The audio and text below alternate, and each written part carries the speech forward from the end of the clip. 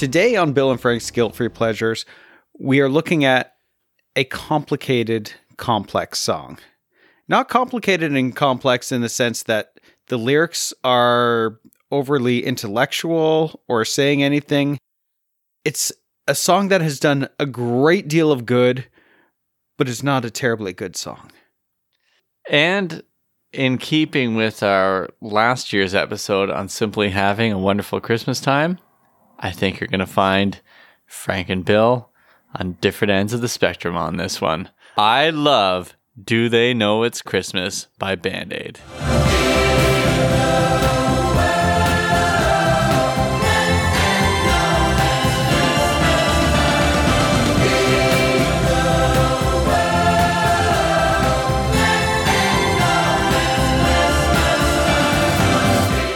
And I don't think I've listened to it all the way through in over 20 years until this week when I was preparing to do my research for this song.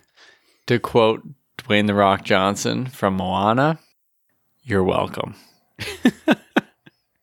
Because no one else has said you're welcome in the whole history of cinema or anything, right? No, not as well as The Rock has. Gotcha. So I'm glad we finally got you to listen to this song. Yeah. And so we're going back all the way to 1984, where this is a year that is marked by probably some anxiety because of the George Orwell novel. I was always wondering, like, did George Orwell write 1984 in 1984, or is it just like a story about the year?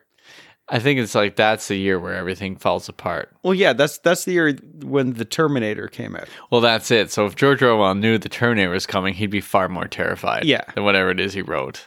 Did you like 1984? Considering that I don't know if it's just a anthology of what happened that year or not, I'm going to say no, I haven't read it. Okay. Well, I don't recommend reading it. Gotcha. I think you could do it. I'm not a big fan of George Orwell's style. I'm going to read 2022. I would just recommend reading the lyrics to this song. Yeah. Well, you can if you want. So 1984 is maybe our favorite year of music from the 80s. At least for this year of recording, we've done several songs from 1984. We've done our Academy Awards special. Yeah. And we've just hit on these songs over and over again. So with Do They Know It's Christmas coming out, Last Christmas is also out the same month. Yeah, that's right. It's just an incredible year for music. Yeah. And, well, Christmas music, I guess you could say too, right? Oh, yeah. And I love Christmas music. Yeah. And I love Christmas and Christmas music, and I love just open-hearted earnestness. And we got lots of that in spades, as they say. Yeah. And, I mean, that's a good way to bring up our favorite Christmas movie, Ernest Saves Christmas, because of all the earnestness, right? That's two earnest references within a month span. Yeah. Oh my goodness. All right, so let's talk through this complicated history. It's not complicated. I don't think that, well, the history isn't necessarily complicated, and I'm sure people have heard the story of how the song initially came together, and we're going to dive into some of the more interesting stories that came from the recording sessions and stuff like that, and some of the interpersonal sort of conflicts and what happened there. Yeah, so it would have been in the fall of 1984. That's right. October 1984, Bob Geldof, I think it's late October, maybe 25th or something like that. Mm-hmm. Bob Geldof is watching the BBC News, as rock stars often do, and he sees this special on Ethiopia, on the famine in Ethiopia. This is how they opened the BBC News that day, and it rocked him so hard that he felt he needed to do more than just donate money. He needed to do something bigger. And so the next day, he calls up Midge Ure. Yeah. Now, Bob Geldof is from the post-punk group, the Boomtown Rats. Yeah. And he's got the one major song, I Don't Like Mondays. Yes. About a school shooting. Yeah. Tough one. Yeah.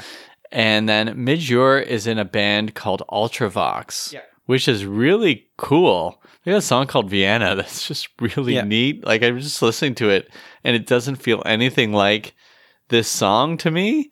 I love this song, but Ultravox is a pretty cool band. So anyways, Midge Ure isn't mentioned a lot in the sort of discussions around this song, but he has as much to do with this song as Bob Geldof. Bob Geldof. So you know the story about Midge's name, though, correct? Yes. So his real name is James Ure, but short form for James is Jim, and pronounced Jim backwards is Midge. So there's that, I guess. I don't know. That's something, right? That's an interesting story. Does everyone else know that? I read that. I guess you went down the rabbit hole a little bit to see that. Yeah, I clicked on his Wikipedia. Me too. That was my rabbit hole. Well, if you hit in a hyperlink, it's already. Yeah. I also cleverly wrote down that both have names that are pronounced backwards, because if you know, Bob actually went with the backwards pronunciation of Bob. Yeah, which is Bob. Yeah, it was very postmodern at the time. Yeah. A punk thing to do. He's got this sort of punk spirit still. Bob Geldof is apparently a grouchy young man at that point. I think he's in his early 30s or late 20s, early 30s, but he's a pretty grouchy guy. I think he told a lot of them to F off. Yeah. This is famously, but Bono came in and said, "Hey, you wrote a hymn, F off." Boy George came in and asked for brandy. He goes, F off. Go to the pub across the street. And so in some ways, I'm like, why you got to be like that? And then the other side of me is like, good for you. Tell these rock stars to like go buy their own alcohol. But he's doing this big charitable thing, and he's just like, screw you all. Yeah. So, I mean, to his credit, so Midge Ure, sounds like Midge Ure is like, he encourages Bob Geldof to write a Christmas song, an original, that the two of them will write together. Yeah. So that's what Midge Ure does. And then they work on one together. And then Bob Geldof starts cold calling people. Yeah. And so I think the key thing is they got Simon Le Bon from Duran Duran. Yeah. And once that happened, they were able to pull in the guy from Spandau Ballet, because all these people have these competitive things going on.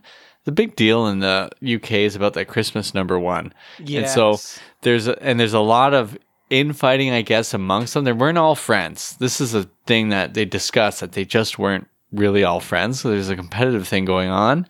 But he got pretty much everybody he called was in.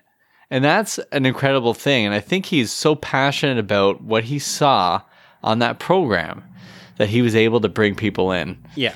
So I have written down here, I'm so impressed with it. I don't know if I should wait till later to make sure it lands even better, but here's what I have written. I said, this whole song and this whole movement is about the power of journalism. So had it not been for that special report on BBC News, none of this would happen.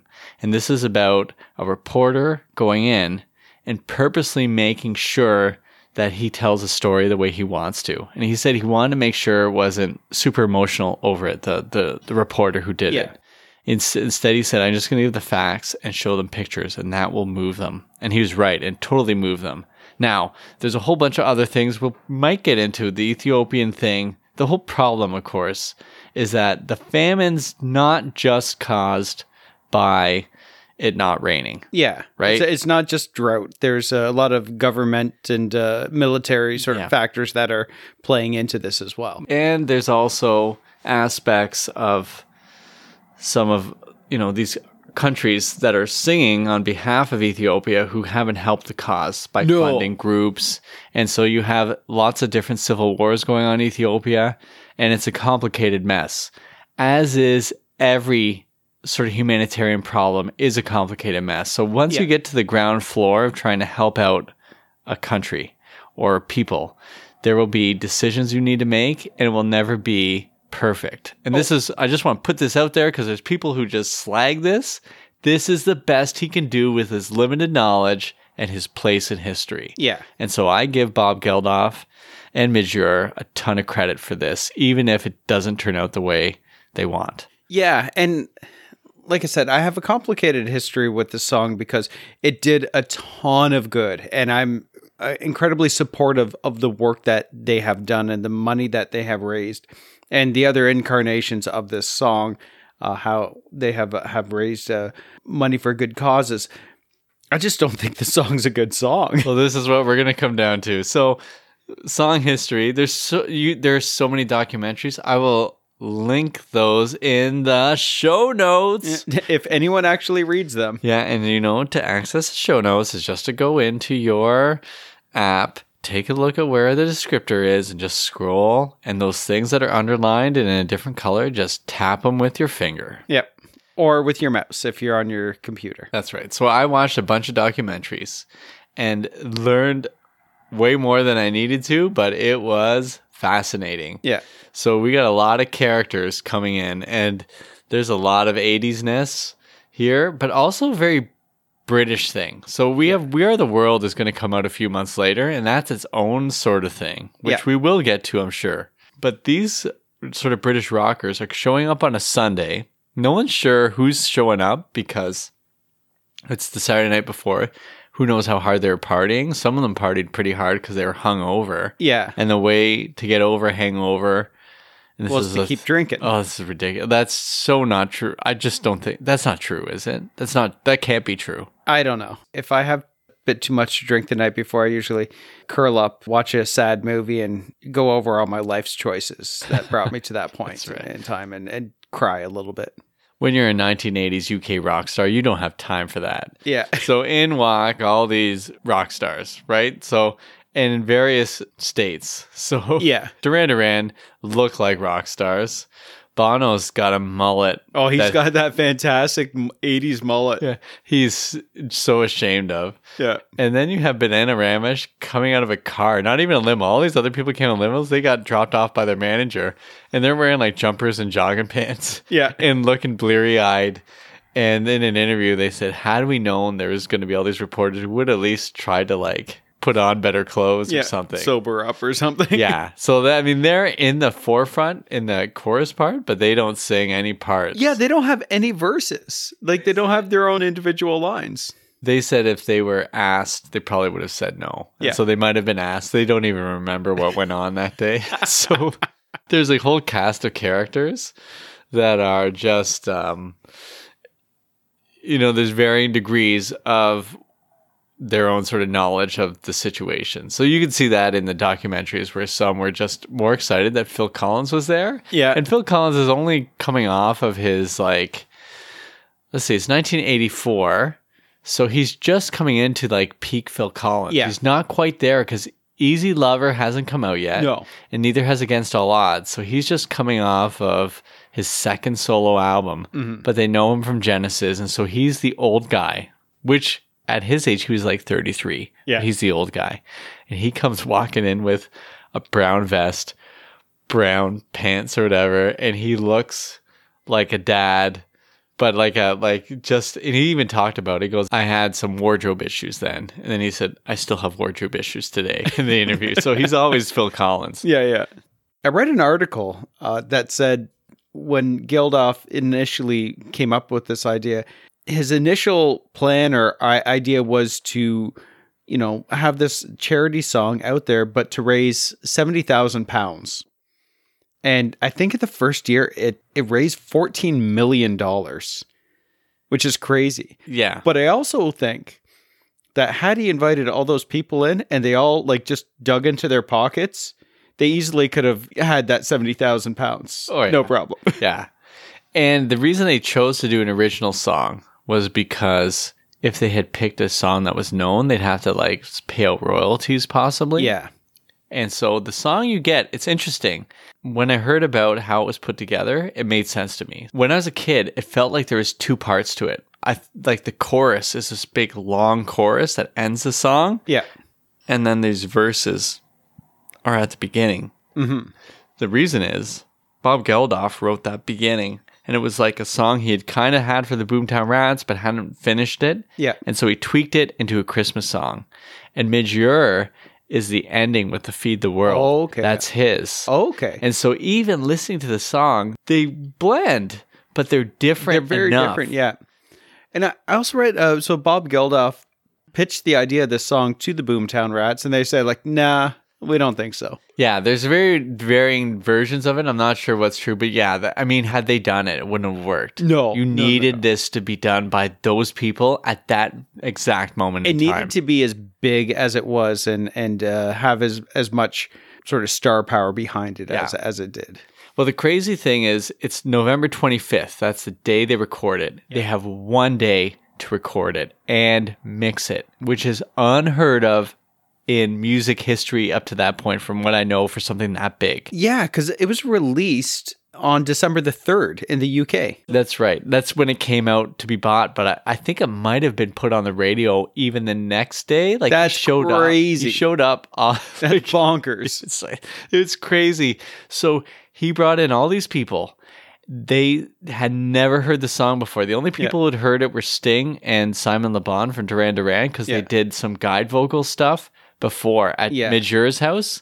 Midge Ure did a guide vocal. So each were coming in trying to figure out the song. So when you watch the video, they're trying to figure out that song. Yeah. And so he's telling them how to sing it, and they're just going for it. And so it starts in the morning and runs until the next morning. Yeah. So they think they all leave probably by midnight, but Bob Geldof and Midge Ure, but especially Midge Ure, from what I gather, are working all through the night and splicing this together, mixing it together. It is bonkers that they pulled it off. It is a Christmas miracle that they pulled the song off. Yeah. Whether people like the song or not, is that this song, for what it was done within a 24-hour period. Yeah, yeah, and that's nuts. And also, like, Geldof gets a ton of credit for it, and he deserves a lot of credit. Like, he was the brainchild behind it. But Midge Ure, like, I think equal credit needs to go his way as well. Yeah, I mean, the song you hear and how great it sounds has a lot to do with him, and he kept kicking Bob Geldof out of the production suite.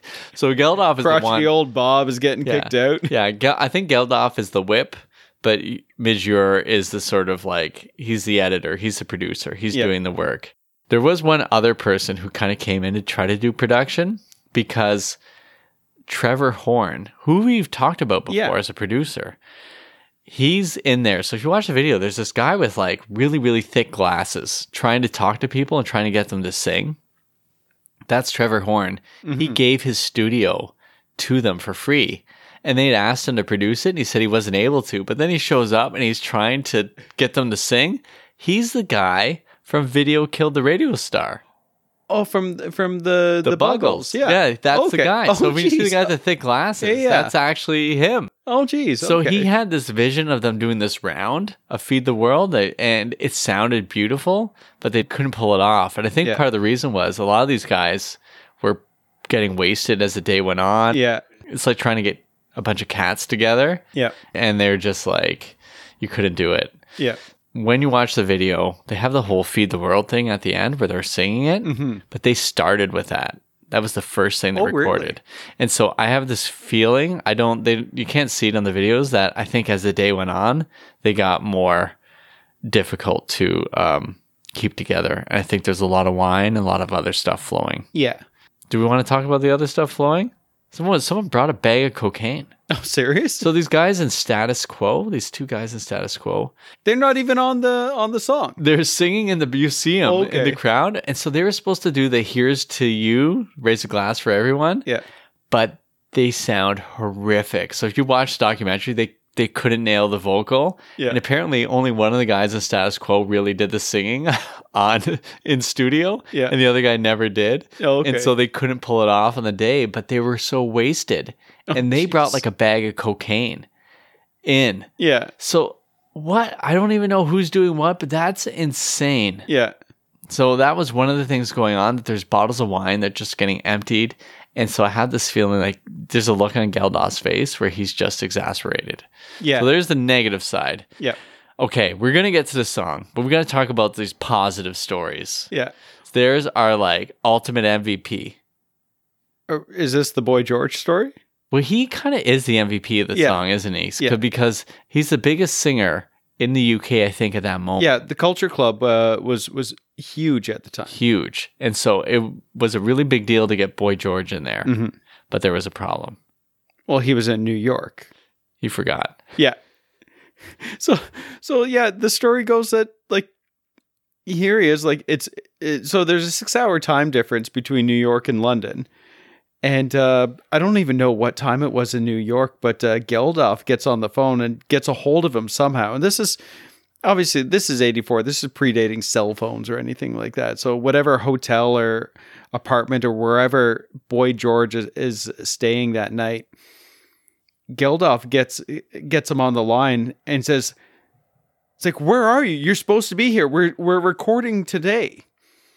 And he's just, oh, that's today? It's like, get on a Concorde and get over here, which is like one of the most 80s things that I've ever heard. There's also a line that, sorry, I digress a little bit. We'll jump back to this. Well, no, we'll just say, so Boy George gets on a Concorde, flies over to Europe, because I think the Concorde just flew between New York and Paris, right? So he gets to Paris and then flies from Paris to London, I guess? I don't know. Oh, wow. I just assumed it was straight to London. I thought maybe the Concorde. I don't know. Is there a pilot from the 80s that can correct us on this? I'm not sure.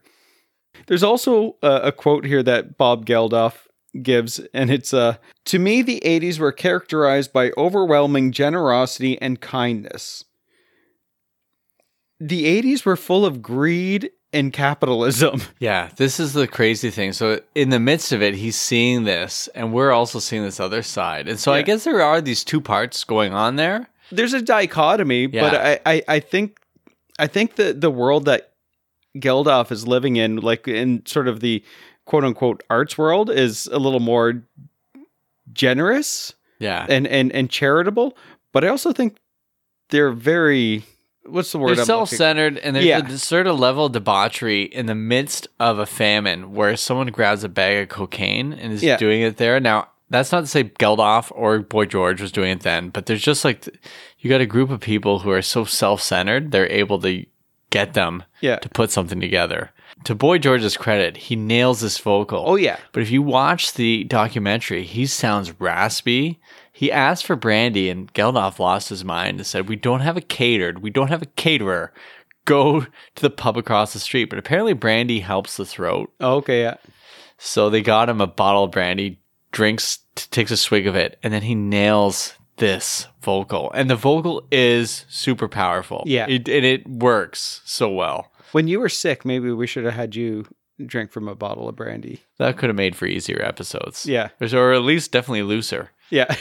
So, and then one more person who we're going to give MVP awards to is Phil Collins, who shows up early in the day wearing his brown vest. Wearing his dad suit. Definitely getting made fun of by the others. Yeah.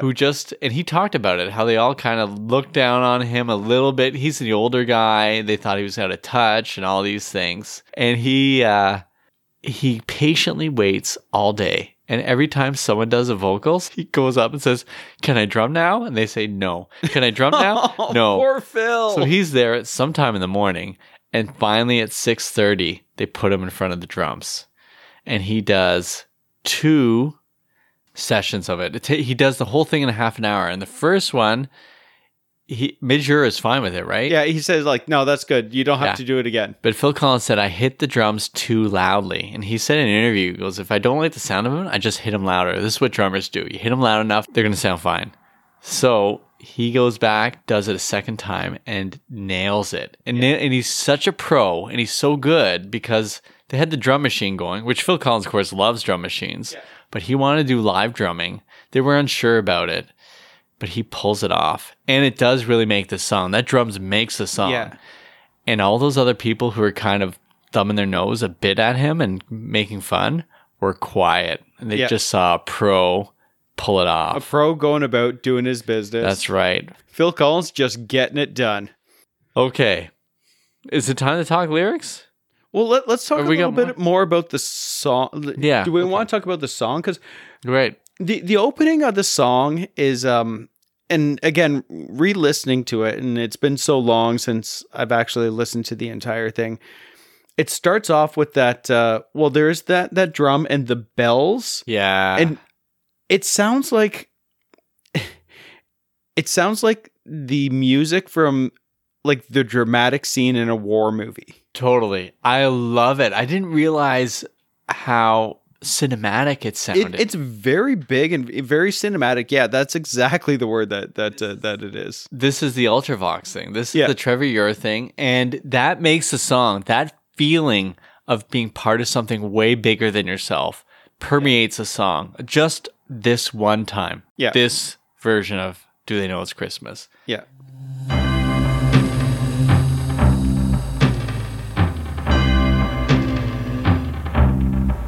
Incredible. What a start. Yeah. And then they break into the lyrics, and then it starts off with Paul Young, and I am incredibly surprised that we haven't covered a Paul Young song yet. Oh, it's coming. Yeah. Is it every time you go away? Yeah. Oh yeah. And now take a little piece of me with you. Yeah. And that's all he's really had out. He is a young guy who is kind of untested. He felt he was out of place, but they made the right choice because his perfect voice. But do you know who was originally supposed to sing it, according to certain rumors? No. David Bowie. Oh. And if you think about it, it fits. And he did sing it at Live Aid. Yeah. But Paul Young is the right choice. And in a lot of ways, Paul Young is, I want to use the term linchpin, even though I barely know what it means. He's the linchpin. He's the linchpin of the group. Yeah. He's the one holding it together. He is, because it starts with his voice, and he's going to come up later when he raises a glass for everyone. That's Paul Young. Yeah. So it does not the come guys back from to him. Status Quo. Not the no, they don't. Yeah, not the guys from Status Quo. My goodness. So Paul Young begins with, "It's Christmas time. There's no need to be afraid. At Christmas time, we let in light and we banish shade," which is a very positive start. Here's what Christmas is. And then, of course, Boy George comes in. And it's such a killer vocal, right? "And in our world of plenty, we can spread a smile of joy. Throw your arms around the world at Christmas time." It's Christmas time. There's no need to be afraid. At Christmas time, we let in light and we banish shade. And in our world of plenty, we can spread a smile of joy. Throw your arms around the world at Christmas time. There is that classic sentiment. Yeah. Like, it's Christmas, let's do things for people. Everyone love everyone. Yeah. And it's always that this version of Christmas is a very secular Christmas. Yeah. But it's a sort of Christmas where there's a recognition that there's something special about this, where we stop and we try to care about other people. We think about them. Mm-hmm. All right. So now George Michael. "But say a prayer. Pray for the other ones. At Christmas time, it's hard, but when you're having fun." That's Duran Duran coming in there. Yeah. So Simon Le Bon. But say a prayer. Pray for the other ones. At Christmas time, it's hard, but when you're having fun. Can I just sort of interject a little something? Yeah. And this is so far we've given 2 MVPs out to Boy George for getting on that Concorde in the most 80s thing ever. And to Phil Collins for sitting through the entire day and then finally recording his drums. Third MVP, I think, is George Michael, well, and the guys from Wham, because they recorded Last Christmas, and all the proceeds that song made went to Geldof and for his charity. Yeah, there you go. Another MVP. So the Stars, if this was at an NHL game, they would bring these 3 out. Yeah. All right, so now you got Sting and Simon Le Bon. There's a world outside your window, and it's a world of dread and fear. So this is the sort of shift. Yeah, it gets really dark. Yeah. Spandau Ballet comes in here, where the only water flowing is the bitter sting of tears. Like, this is not a Christmassy song at this point. Bono, Sting, and maybe the guy from Duran Duran. And the Christmas bells that ring, there are the clanging chimes of doom. So, I mean, what a shift, but it feels more like... It just turned into a J.R. Tolkien novel here. Totally. There's a world outside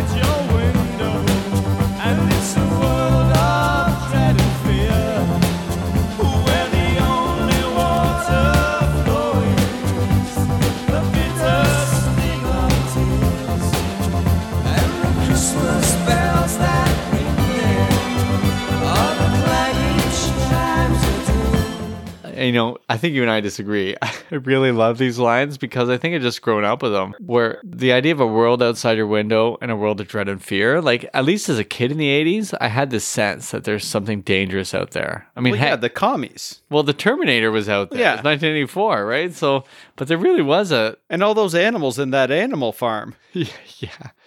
But there was a terror of the world, and we're in the midst of we're in Cold War. Yeah. And these famines are horrible. Yeah. Had I even known that there's these civil wars and governments doing it, it's even worse. Exactly. They are killing people. The humans are doing this. So I feel he's right. And then it comes to the line, and this is going to be controversial between you and I. Because often off mic, we make fun of Bono. But both you and I, despite our rolling our eyes at Bono, have both gone to see U2 in concert. Yeah. Both probably own more U2 albums than most people do. Yeah, I own a number of them. Yeah. And this line is the gut punch of the song. Well, and I understand what they're trying to do with it, but my biggest criticism. Okay, we'll jump into the line here. Yeah. And it's, well, tonight, thank God it's them instead of you. And the way Bono sings it, because he just rips it, right? Like he does. There's not any holding back. He's going full Bono on this, and he's singing this with passion. He said he was trying to be Bruce Springsteen. That was why it was so loud. And he criticized it. He didn't like his vocal. He says it's terrible. Yeah. I love the vocal. I like early Bono, and I like the earnestness. So I will take that over his Band-Aid 20 and Band-Aid 30 performances. Yeah, okay. You want to be subtle. Nah, you got to go for it. You got to go full Bono if you're going to go Bono. And he doesn't want to sing it. Yeah. And he says to Bob Geldof, give me any other line. Just please don't give me that line. And I understand what the intention of the line is. It's supposed to make you feel guilty, right? And I get it, but there's just something that's ironic, but not in a good way, about a rock star celebrity who has so much guilting everyday people into, feeling bad about not giving enough. Yeah.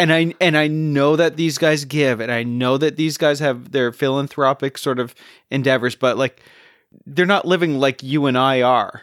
Yeah, that's true. That's a fair point. I mean, I have different feelings about it, especially more that I watched these documentaries and found out more about what was going on there. It was hard to feel quite as open-hearted to some of the things. However, for all of Bono's annoying traits, to some degree, it's just because he's been around so long, we could be annoyed with him, and that's to his credit. And the fact that he's sang on every single version of this just song. keeps showing up. He'll show up every time this is playing. So, to his credit, he knows there's something off with this, and Bob Geldof is like, no, this is the most important part. And then Bono said recently he was too young to be able to respond with, no, this is the most important part for you. And, fair enough. However, to me, with how this song is, how it's written, the whole feel of it, this line works. And it works really well because it is a centerpiece, because it jars the listener. Yeah. I remember when I was a kid, I'm like, did he just say, thank God it's them instead of you? Must mean something else. Yeah, what a jerk. But it is true when we say, oh, we're so lucky to live here. Yeah. Right? When you see people suffering or whatever, people often say, oh, we're really lucky we're here. But the flip side of those prayers, sometimes, oh, thank God we're here. Yeah. But what really people are saying is, thank God it's them and not me, which is this sort of dark twist, but it really does sort of flip the 80s around. Mm-hmm. And to me, it's almost like drives a stake through some of that 80s excess, and it does guilt you. But, I mean, Geldof would probably say, good, whatever it takes, take out your money, buy this album, give, do whatever it takes. Yeah. And so I feel like that line works really well. And when they tried to change it, which was on the Band-Aid 2014, we're reaching out to you, like, shut up. Yeah. That's not it. You're just glad you're not them. Yeah. And poor Bono says it every time. Yeah. Well, he just shows up, right? Just like, I'm here for my line, guys. Oh, man. I think the line works. I know people are upset about it, but the more I listen to it, It's like, that's it. And when you hear that, it alters the viewer because now you become you're not part of the problem, but you can't look away the same way anymore. Yeah.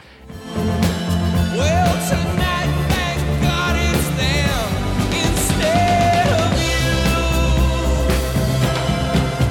you. But after that goes to the most problematic parts. Oh, yeah. The most geographically challenged. Yeah. However, to be fair to Geldof, his line was, "There won't be snow in Ethiopia this Christmas time." And Midjura said he has no sense of rhythm. Ethiopia will never work. It has to be Africa. He's like, no, but that's not it. No, you have to put Africa because it sounds better. Yeah. Now, it does sound better. However, There are snow in portions of Africa. Like There the are. mountains and all that. and you know what? Toto already blessed the rains in Africa. Yeah. So it's not everywhere. However, for the sake of the song, I'm okay with the geographical challenges here, but we might as well walk through them here. We got, I think it's Paul Weller, and there won't be snow in Africa this Christmas time. The greatest gift they'll get this year is life. And Boy George says, "Oh." Yeah. And he goes further, "Where nothing ever grows, nor rain, nor rivers flow. Do they know it's Christmas time at all?" That's the first time we get to hear the title of the song. Yeah. I think the whole "nothing ever grows, nor rain, nor rivers flow." If I'm Geldof, I guess I'd be saying, you know what? I'm just going for it. I want your money. So I'm going to tell you a story that might not be totally true. Because rain and rivers do flow, but looking at the scenes of the famine is so horrific Yeah. that you could just paint a big brush because you're in such shock. And there won't be snow in Africa this Christmas time. The greatest gift they'll get this year is life. Oh, where nothing ever grows, no rain or rivers flow. Do they know it's Christmas time at all? And I think they're talking this specific portion of Ethiopia where the famine is happening. Yeah. But now everyone's thinking bigger Africa, Yeah. the country of Africa, right? When you say country of Africa, I know exactly what you mean because we thought of it this way. And it is a thing about sort of Western nations who've colonized a place and who are now looking at it in shock at how bad it's gotten. And then there's even underneath it this criticism of, look, they're, blaming them for this, right? That we're not taking responsibility. Yeah. So I get that too. And I asked our friend, Andrew Panakis, professor of English, to give his analysis. And he actually did send a thing where I was expecting him to criticize it Oh, okay. more, but he didn't. Oh, really? He said there's sort of a tenderness to this. And even though there's like all these, it's very problematic and it's colonially problematic, but there's also something about these people trying. Yeah. And that is what I love about the song is they really are trying. Well, I'll give them that. And looking at it, there is an earnestness again about this, and I can appreciate this. The lyrics are just so bleak and glum, and it's just this is not a. And again, Rockstar's telling me that I need to give. I'm just problematic is the word that I come across often. It's fair. I mean, maybe we could say Bono didn't have as much money as he did 3 years later.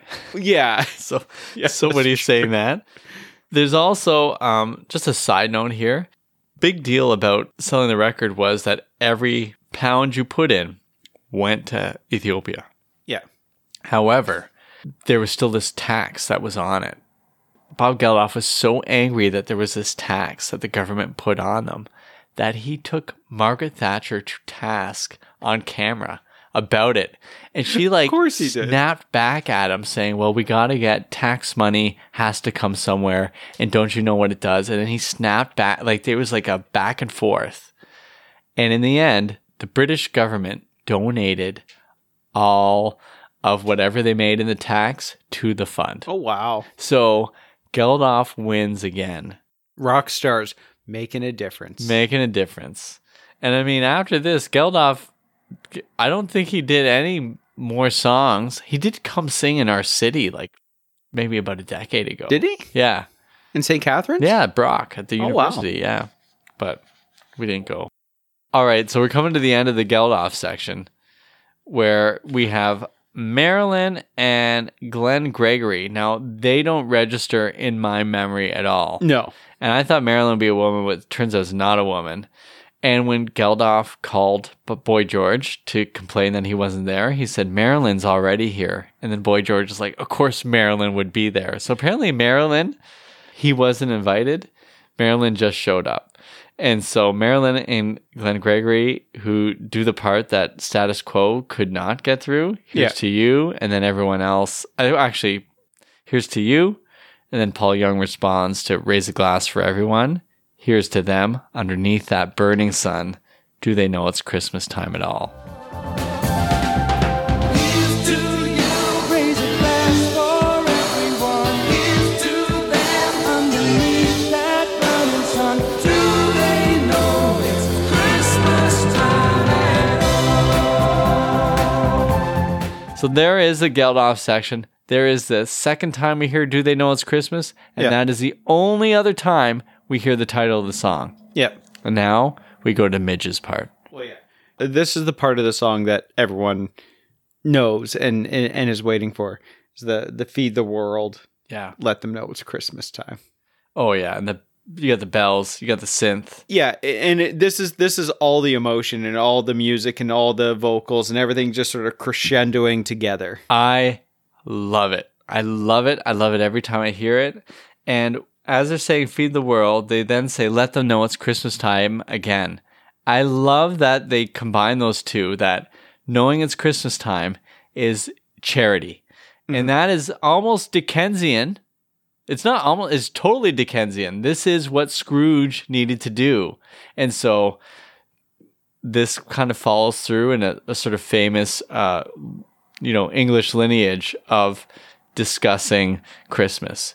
Feed the world, let them know it's Christmas time. To me, it's like super moving. And the music is lifting you up.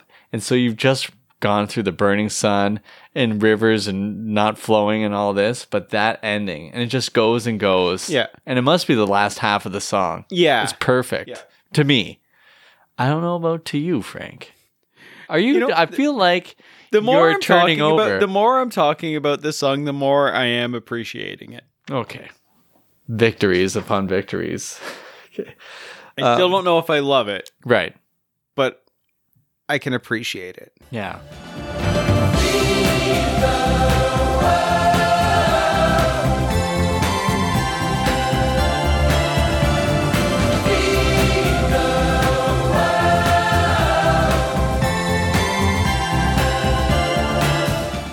I love Phil Collins drumming in this. I can't just say again. I had written down. And that's not like you to like Phil Collins. I know it seems strange for me. Yeah. It just hearing his drumming kick in always makes me happy. Watching the video and Phil Collins playing, I just feel in so his proud. dad suit. In his dad suit, I'm like, I could be that guy. I kind of am that guy.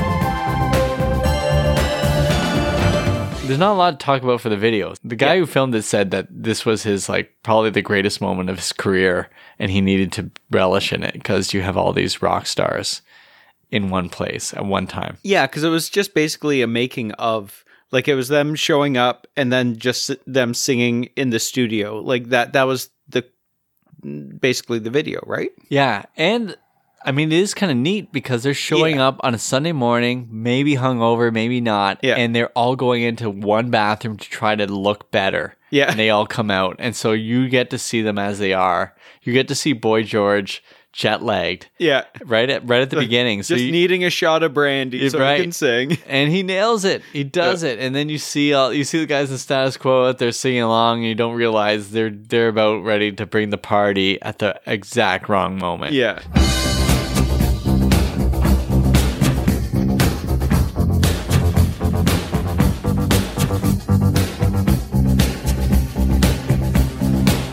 Categories? Yeah. Yeah, let's jump into some categories. All right. Okay, I'm going to start with one I got written down here. Why don't any of these covers work? I think one or two might work, but most of them are terrible. I think tough to say exactly, but this was captured in a specific period of time where I feel that there was more, and this is could be the theme of the episode, but there was more earnestness Yeah. amongst the singers. I do love the internal competition between them. I think was hilarious as Yeah. well. But I think there's a little less creativity in the other versions. Like it's like it's like just doing remakes of movies and everything. It's just like, let's not think about it. Let's just do the same old thing. Yeah. And everyone else coming into this song, there's at least three others there's Band-Aid 2 in 1989, produced by Stock Aitken Waterman. Yeah. Which sounds like it was produced by Stock Aitken Waterman. Yeah. Then there was Band-Aid 20, which was 2004, and Band-Aid 30, 2014. Yeah. All these people coming in already know the song, so they're coming in ready. Yeah. None of these people came in ready, except for Sting. Yeah, it was pretty raw. Yeah. And so you have that factor. And in all the other ones, you don't have the biggest stars. You have a couple big ones, but you don't have everybody. This one had seemingly everybody who was available. Well, I have the Wikipedia page here, and let's just go through the artists who are on this. And this is it's kind of in alphabetical order, but not really. Yeah. Robert Cool Bell from Kool and the Gang, and we didn't even talk about Kool and the Gang. So all the artists on this song are from the UK. Except for Kool and the Gang, who were just there. I think they just invited themselves over. They did. They were there when Bob Geldof pitched it at the record studio. Yeah. Or they just happened to be there, and then they said they wanted in. Like, hey, we'll sing on this too. And Bob Sparrow was like, yeah, okay. They would have been a great solo. Oh, yeah. It would have been a great, there was missing solos in there. Although this works as is, the Kool and the Gang is, that's a bit of a missed opportunity. Yeah. So I'll go through and I'll just name sort of the bands that sing. So yeah, Kool and the Gang. So Robert Bell from Kool and the Gang, Bono, the Boomtown Rats, Ultravox is there, Phil Collins, Bananarama, Boy George, Glenn Gregory from Heaven 17. Don't know them necessarily, but He's a Here's to You. Yes, yeah. Bando Ballet, Duran Duran. George Michael from Wham, Marilyn, the guys from Status Quo. It said Duran Duran already, right? Sting from The Police. Yep. Jody Watley. Oh yeah, Jody Watley's there. I can't believe they didn't use Jody Watley. I know, right? Oh man, that was a big miss. Paul Weller and Paul Young. And then the musicians were Phil Collins, John Taylor, and Midge Ure. So for the instrumentation, you have... Who is it? Simon Taylor from Duran Duran? John Taylor. Okay, let me try. You have John Taylor from Duran Duran doing the bass, some of the bass, but Midge Ure is doing all the other instrumentation on his synths. That's all the Midge keyboards and programming. Yeah, everything. And then obviously Papa Phil on the drums. Oh yeah. People missing, just off the top of my head, Sade. Would have been great. Yeah, that would have been fantastic. But if Sade's on this song, all of a sudden it just becomes this sexy song. Oh my goodness, it'd be incredible. I know, right? Other people missing? Peter Gabriel. This is a surprising miss to me because he's doing WOMAD. He's already really promoting inclusivity. That's rare. Yeah. And one other band was not asked to be there on purpose. Yeah, Queen. Yeah. Because they played South Africa earlier. Sun City. There was apartheid going on, so that's why Bob Geldof didn't invite Queen to play. But then eventually, during Live Aid, obviously, Queen. And then Freddie Mercury sang along with this. Yes, yeah. There's a cover I do like. Just coming back to the covers. Okay. I like the Bare Naked Ladies cover of this. They do a cover of it? I haven't heard this. On their album is pretty good because it's just the band. Yeah. And they focus on the song and it actually works. So kudos, Bare Naked Ladies Christmas album, which I really like. That's a Christmas album. Yeah. And I've made fun of the Bare Naked Ladies before. Mm-hmm. I think I have. I know I talked about 1 week, but they're a big part of my history. Gordon was a really good album.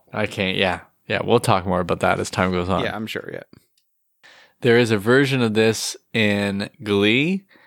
I Yeah. can't stand it because they're smiling while they're singing the worst parts.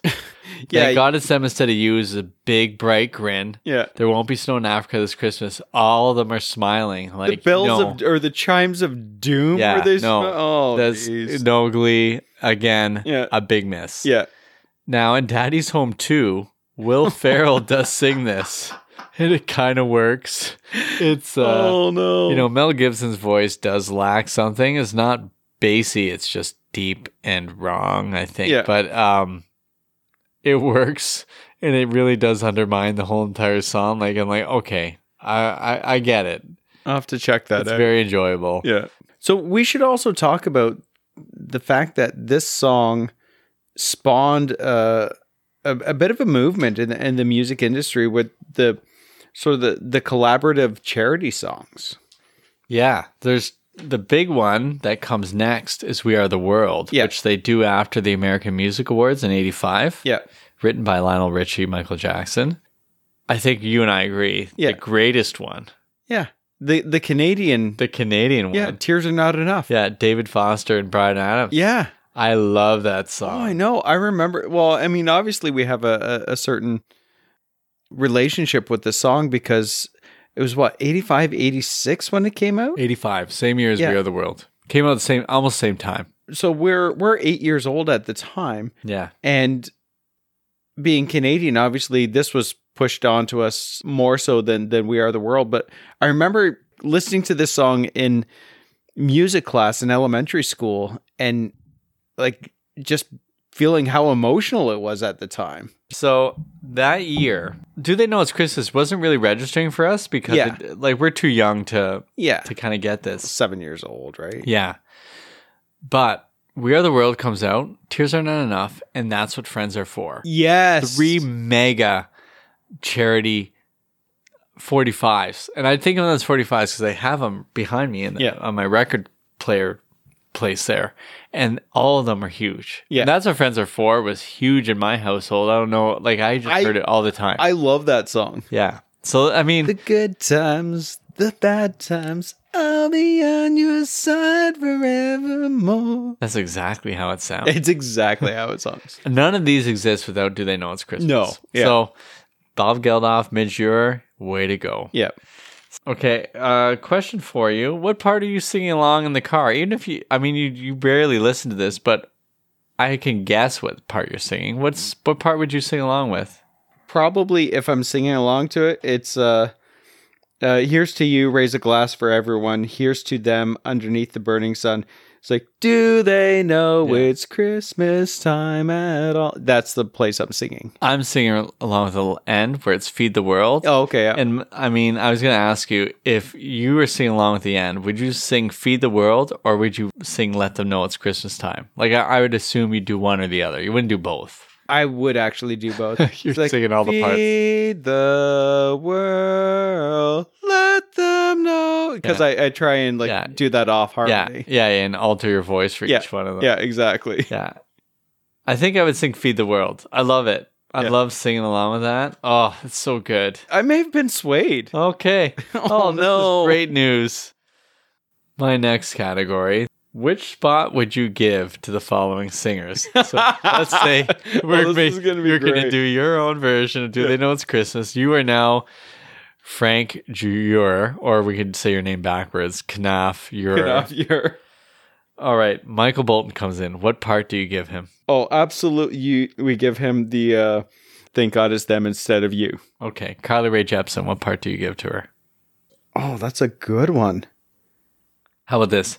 At Christmas time, it's hard, but when you're having fun. Yeah, I could see that. Yeah. Okay, I'm going to give you another one. Okay. Celine Dion. What are you giving it to her? Oh, she just takes the course all by herself. All right. Mariah Carey. Oh. Would you give her the Boy George part? Yeah. Okay. Yeah. I can see that. Yeah. Yeah. See, you've thought about. I know. I'm This is starting great. to feed these to you. Well, that leads us to the mixtape. Yep. So, what theme did you go with? Oh, man. My theme is Christmas songs that have a question mark in them. Oh, okay. I also like that you wrote your mixtape inside of a church bulletin. I know. Don't tell Pastor Tab. I might have written this during the sermon. It was still a good sermon. All right, go ahead. All right. I have What Child Is This? Okay. Do You Hear What I Hear? And Mary, Did You Know? Now, What Child Is This will have to be someone contemporary. Yep. Do You Hear What I Hear? Definitely going to be contemporary, or it's going to be the guy who did Frosty the Snowman. What's that guy's name? Burl Ives. Burl Might be Ives. Burl Ives.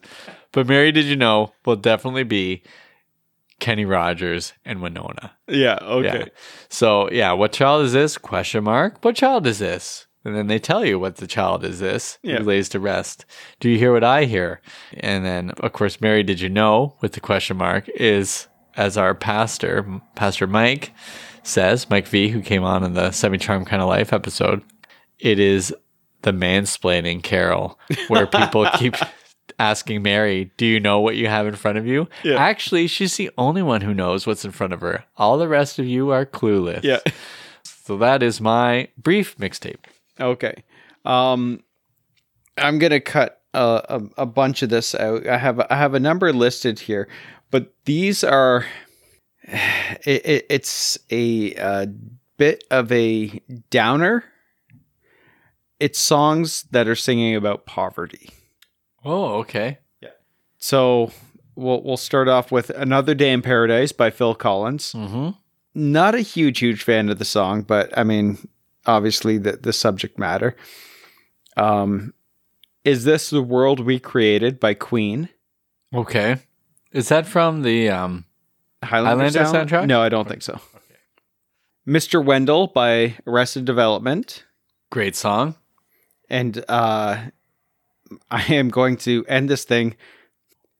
Hands by Jewel. No, no. I will not. You will be putting Fast Car by Tracy Chapman on instead. It's on my list too, but I wanted to end it with Jewel. No. We will not put Hands on there. That is not. We barely do not. got that We can one put that on a out. mixtape. That's on my mixtape, not yours. Killing this. Oh man, Jewel. Yeah, maybe Jewel can start the beginning of it to kill our version. Okay. Oh yeah. Oh yeah. Jewel needs to be a part of this. So Spin Magazine in the 80s, just after this all came out, the song came out, started putting articles on about Ethiopia and being openly critical of Bob Geldof. Bob Geldof actually went to Ethiopia to see the distribution of what they were doing. Yeah. He did not want to go, said a pop star should not be going to this, but they said, you need to go. You know what? And I can appreciate that because he knows he's out of his depth at that point, right? Yeah. He's not a diplomat. He's not a politician. He doesn't like he's raised this money, yes, but like what does he know? He's not an expert in the field. He's not a historian either. And Yeah. this is the sort of criticism. So Spin is saying they asked him a lot of questions and they really dug into him and he gave some nasty responses to them. Oh well, he's a crotchety old man, right? He is. But they did do some good work in sort of showing the world that the problem in Ethiopia wasn't just, oh, it's a really bad famine. It's like, no, it's the government. It is a government that's been supported in certain ways. It's the violence. And so they wrote, or whoever wrote the article said, but while the picture Geldof saw was one-sided, it had other dimensions. People are dying in Ethiopia because of starvation. But throwing money and food at the problem without consideration of the politics that is keeping people and food apart is inexcusable. To me, I don't know if it's inexcusable. He's doing his best. And for him, it's like, I need to do something. And so some of the Spin articles are like implying that it's better to withhold aid just so instead of just giving and perpetuating the problem. For sure, when money went in, the government took advantage of it. Yeah. They did this sort of exchange rate that worked really well for the government and that took away money and that they were able to prop things up. And there's all these things that happened. People were helped. Yeah. But as they said in the Live Aid reflections, all the money that was like raised and it just gives like maybe a month of help, but there's so much that's needed. Yeah. What are we putting on a song that it's going to change geopolitical strife that these rock stars who are barely out of high school Yeah. are going to understand this? No. But the song's still played every year. And every year I think about this. And it does kind of move me to action of some sort, whether it's in my city or in the world.